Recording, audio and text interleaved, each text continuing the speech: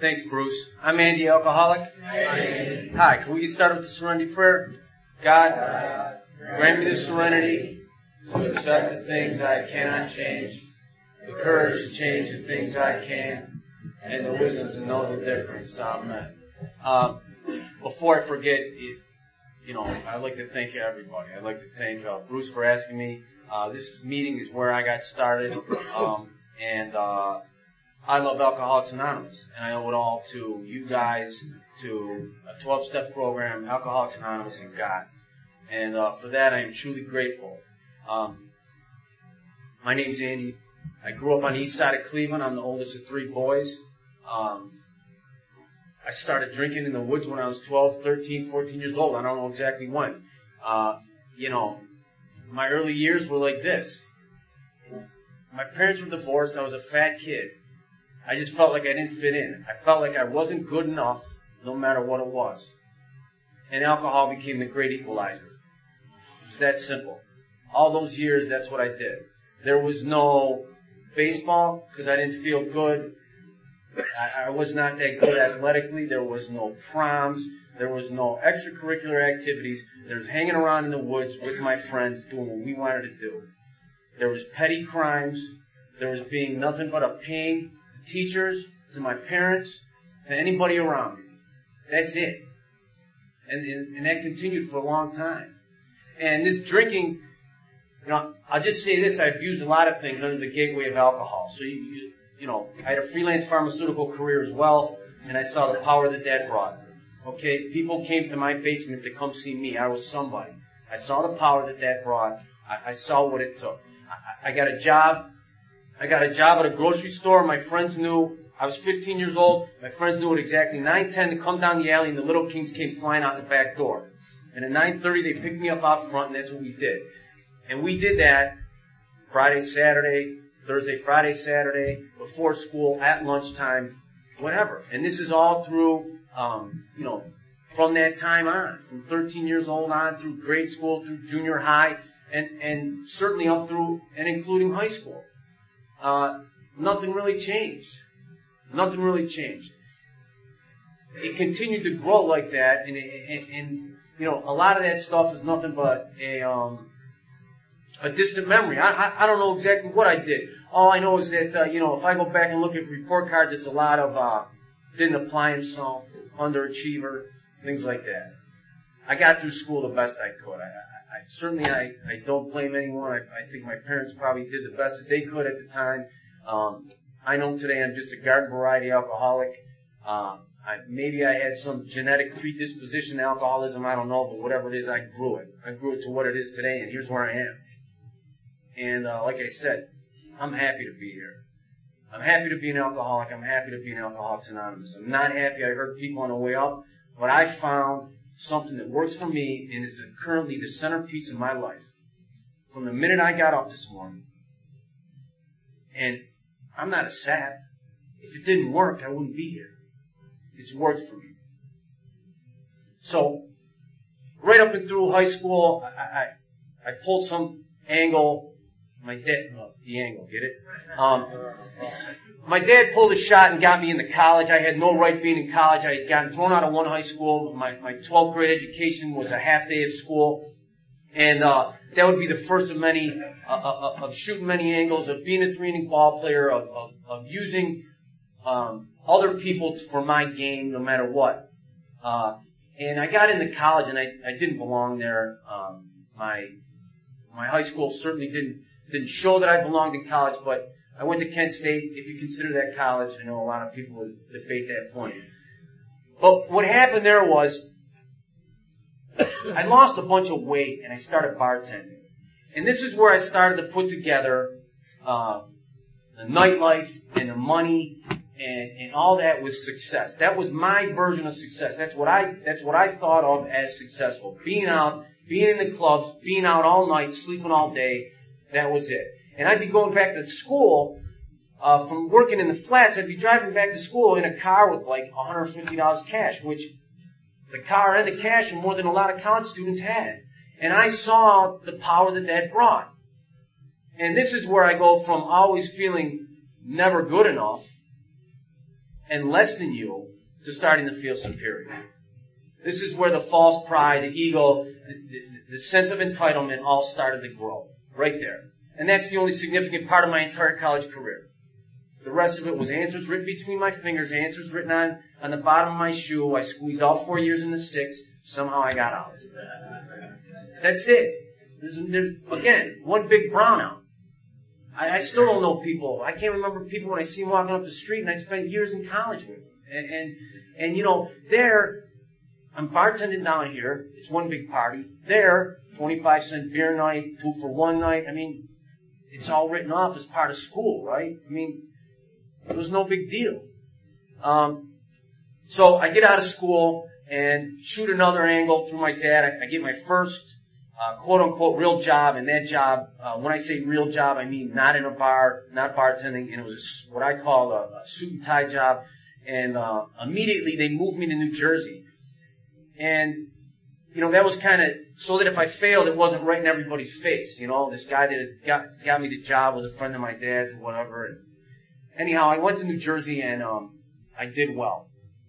I did well enough to feed my disease. I did well enough in New Jersey and New York for 6 years to feed my disease. I performed at a level that kept people out of my hair and allowed me to spend on the expense account as much as I wanted, sell as much as I needed to get away with whatever I had to give me enough recognition so that I got up in front of people and I got awards. And, you know, when I flew into Cleveland on the company expense account, you know, there was a desk waiting for me, and there was things happened. And, you know, it's during this time where, again, it's entertaining customers, so it's okay, right? Well, the difference is, customers are going back to the hotel. I'm staying out all night. The next morning, I'm stuffing muffins in my face to try to, you know, hide the vodka smell. Like, you know, today I know that doesn't work. But I mean, you know, it was constantly like that. And, you know, during that time, I got arrested a couple of times, and it was my first introduction to Alcoholics Anonymous in like 1992. I don't remember anything about it. There was a lot of smoking, there was a lot of coffee, and I had to get a slip signed. All that did was put me in touch with people that were more like me in New Jersey, where I had no family and no friends. And there was no learning curve there, and all I did was spend a lot of time pointing fingers. Going to court was nothing more than a headache. It was pay this, it was get this one adjudicated before this one hit so you could keep your license. It was nothing but a game. So I did the next thing, and I asked for another move, and they moved me to Columbus, Ohio. I thought Columbus would be different. It was no different for a year. I spent in Columbus. I got in plenty of trouble. I thought Columbus couldn't be that much trouble compared to New York City, and it was. So I did the next right thing, and I got married. I moved back to Cleveland. I got married. And this is where, you know, somewhere along this line where things go from being fun to fun with problems to just a problem. I'm back in Cleveland now, and I'm married. I'm living out in South Russell, and I think everything's all right. And on the outside, everything looks great. And at work, they call me the vice president of lunch. I had, you know, again, this is the bigger I wanted you to believe I was, the worse I felt about myself. But at this time, you wanted front row, front of the line, VIP, grand opening, seats where nobody had them, you called me. I fixed all that for everybody in Cleveland and in New York. I grown up with these guys in the bars. I knew everything that went on in Cleveland, and I did it. And I did it for customers. I did it for other people I work with. And it had nothing to do with my real job, but I loved it. I reveled in it. I thought it was the greatest thing in the world. And again, all this pomp and circumstance, all this feelings of entitlement, you know, a pig in a suit is just a pig in a suit.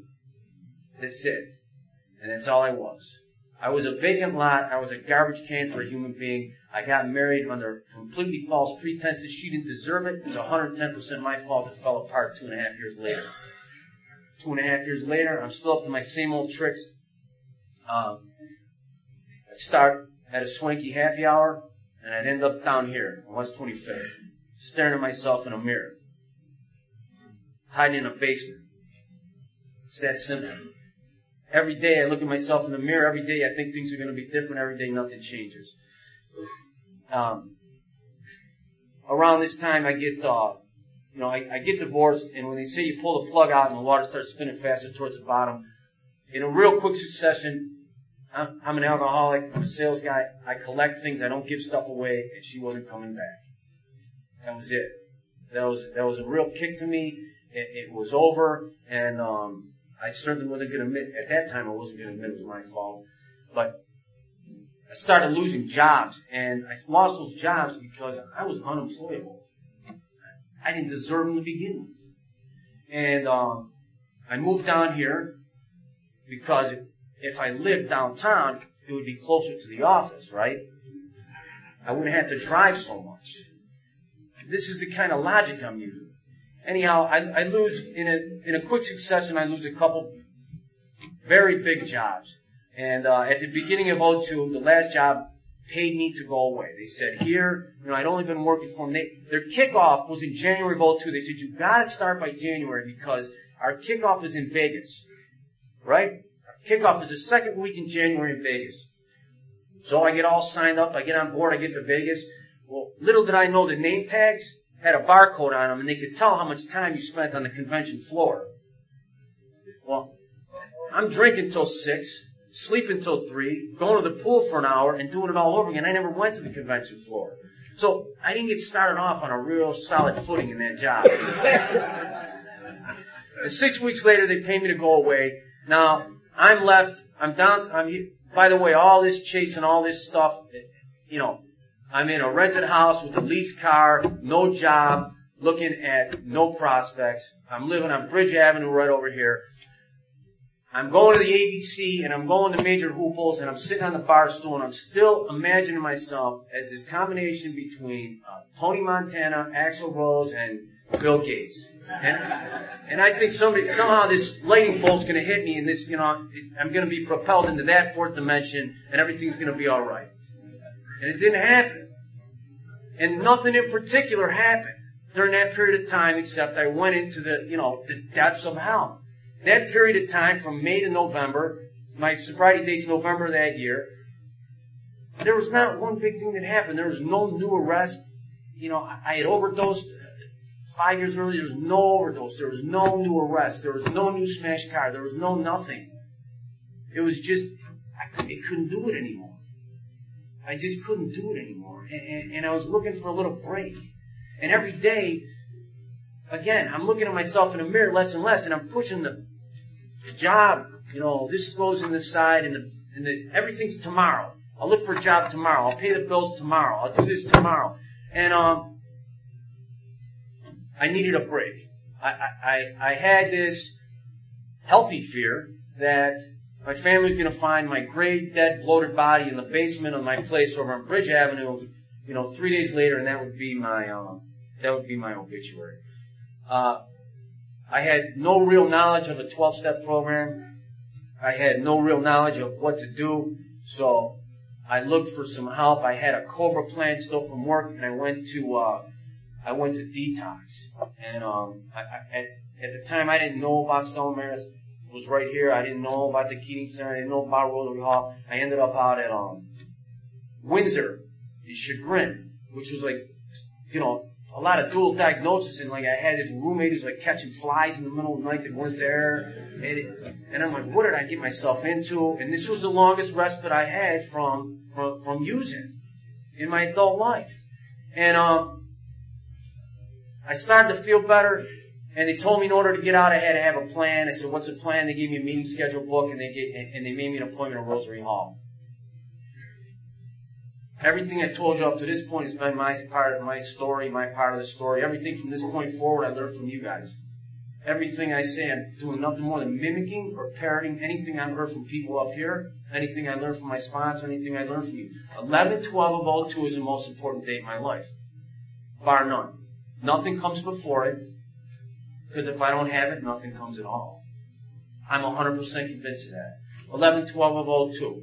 That's all that matters. I walked out of there with a plan to my back to that hospital door, never expecting to listen to anyone, or be standing here, or anything. I never expected to be sober. I had no idea what I was going to do. But for some reason, for the first time in my life ever, I did what I said I was going to do. I went to this appointment.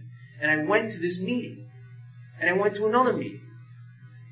And at about my third meeting, I saw a guy I went to high school with at this meeting. And he's telling me, he goes, I'm staying in this house. He goes, I just got out of jail in the area PA. He goes, I'm staying in this house. This guy takes people in without insurance and right out of prison. And I said, you're still drunk. Nobody does that in this day and age. There's no way. And he was staying at the Keating Center, and I gave him a ride home.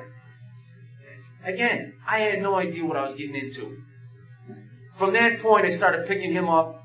I started running to other people I knew from back from my bar days that were sober. I picked him up. I picked a group of guys up at the Keating Center. And I kept going. And I went to IOP at Rosary Hall, and I kept going. And somewhere in my first 30 days, can't tell you where I wasn't hit by a lightning bolt, but somewhere in those first 30 days, I decided maybe I didn't have to drink again. Where I had previously planned on just letting things calm down for a couple of weeks and getting back together with my, as John calls them, associates, not my friends, my associates. So, I don't know why.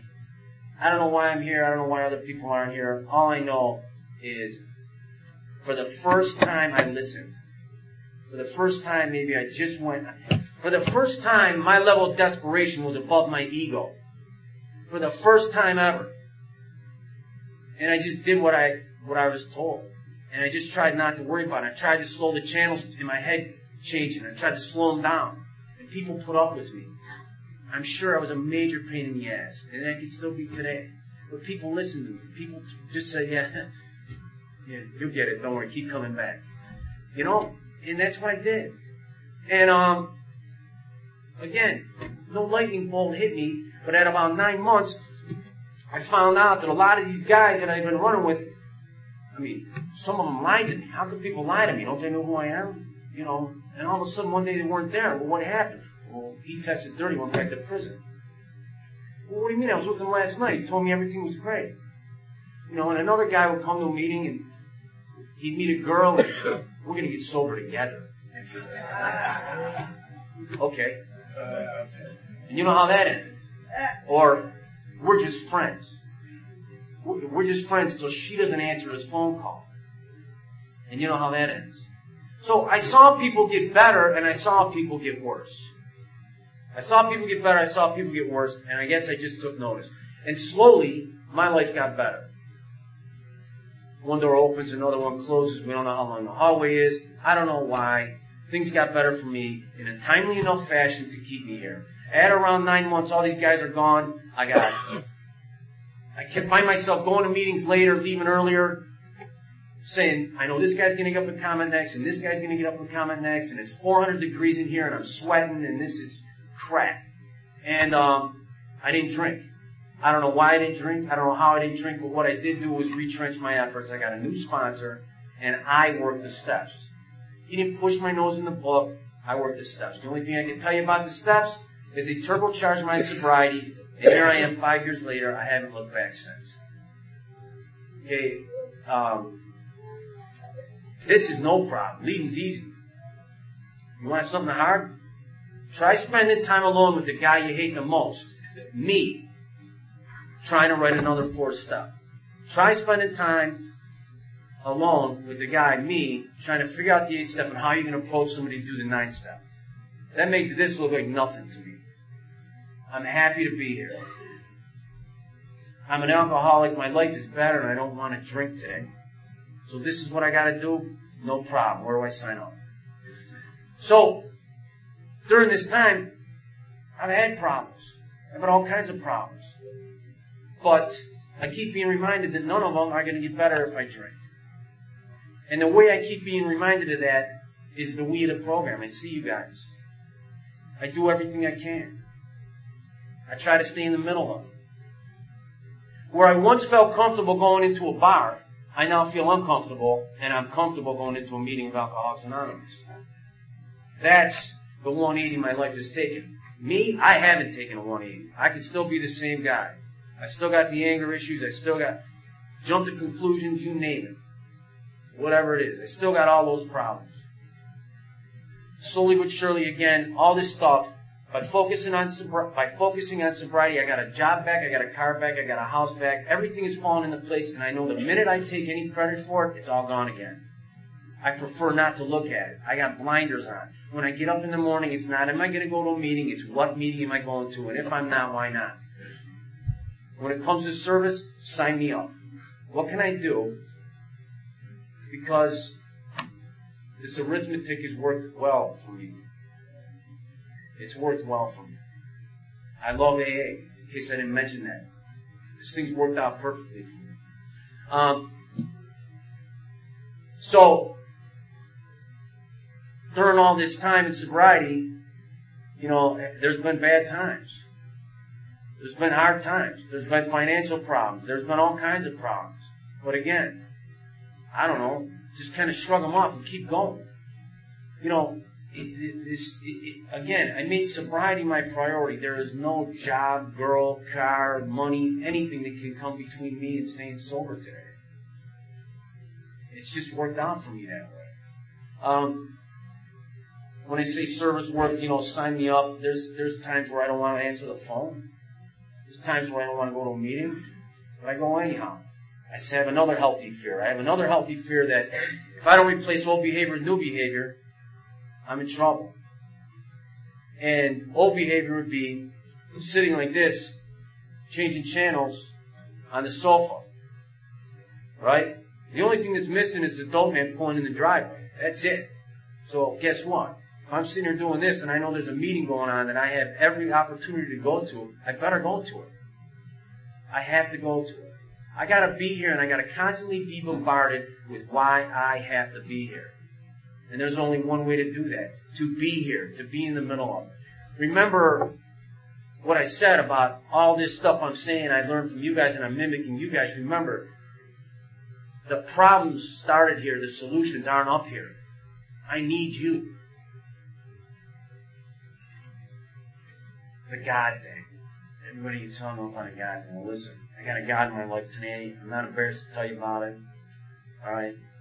What started out as, fake it till you make it, bring the body, the mind will follow, has turned out to be the greatest gift I got. It's turned out to be the best thing ever. And it's turned out to be such that it's almost constant conscious contact with a higher power. I pray all day. I look for advice all day. I still got a hard time meditating. The channels are still changing a little too fast. But, the more important I make you and God, the better my life has become. The more important I make you and God and AA, the better my life has become. I look around this room, why would I want to change anything? I got friends in here. This is where I belong. Why would I want to go out and drink? The idea that, all these crazy things we did. You want to know what's crazy? What's crazy is if you're sitting in here and you're sober and you're entertaining some idea using it. That's insanity. Not what you did. It doesn't matter how old you are, how many times you've been back and forth, what you've done. There's a program built here for you to get better. We all speak a universal language. There's meetings going on all around the world right now with no president. You want in, you walk in the door. It's that simple. It doesn't matter if you've been back and forth 30 times or it's your first time. And if you're sitting there and you're on the fence about it, or you think I'm full of crap, or the person next to you is, keep trying it. But if you're a little bit nervous and you're a little bit scared, guess what? I know that feeling. I've been there. And the hardest thing to do, John, another thing, where is he? Another thing John says, a guy asking a guy to be his sponsor is like a guy asking him to be his Valentine. And it's the hardest thing you'll do. I do a detox group and tell those guys, listen, when you get out of here, I want you to go, this is real simple. You're going to leave here. You're not going to go anywhere near anything you did prior to here. You're going to go find a meeting. You're going to go in and say, hi, I'm a new guy. Where's the good meetings around here? Will you sponsor me? It's the hardest thing you're ever going to do. But the payoff is better than anything I could have ever imagined. Ever imagined. And you know what? Today might be a little bit better than yesterday. That's how good it's been for me. This is no 6-year pink cloud either. Like I said, I got problems. But they're alright. They're alright. And most of them roll right off my back. Most of them are of my own making. So, I heard another guy up here say one time, if we're selfish and self-centered, the opposite of that would be unselfishness and love. And that's what I gotta try to fill my head with. If I'm not coming, I'm going. If I'm not constructing, I'm destructing. If I'm not getting farther away from a drink, I'm getting closer to a drink. AA, attitude and activity. That comes from that guy. Get to work. Pull yourself up by the bootstraps. Start to paste a smile on your face today because you're alive. There's people in this room. Look, everybody in this room has done a lethal dose, and what I mean by that is someone else has died from the same amount of whatever you did. It just wasn't your number. Okay, so quit playing with fire. I got sponsees. One sponsee broke in my house, another one died. I got 2 sponsees left. The guy that died just died last week. The one that broke in my house is sober now. You know, what am I going to do? Not sponsor guys because somebody broke in my house or somebody died on me? No, I'll probably try to retrench and double my efforts. I don't know. Like I said, the payback's been huge for me. I go to no less than 4 meetings a week, probably closer to 7. I do that group at Rosary Hall. I had different groups at the Keating Center off and on, and the prison out in the rain off and on. And I just try to stay in it. I go to 12-step weekends wherever I can. And how'd I do? I ran over. I'm 100% convinced I belong here. And I'm 100% convinced anybody can get better and that the program's built for success. I know I'm in the right place. I hope you are too. Let's see the Our Father.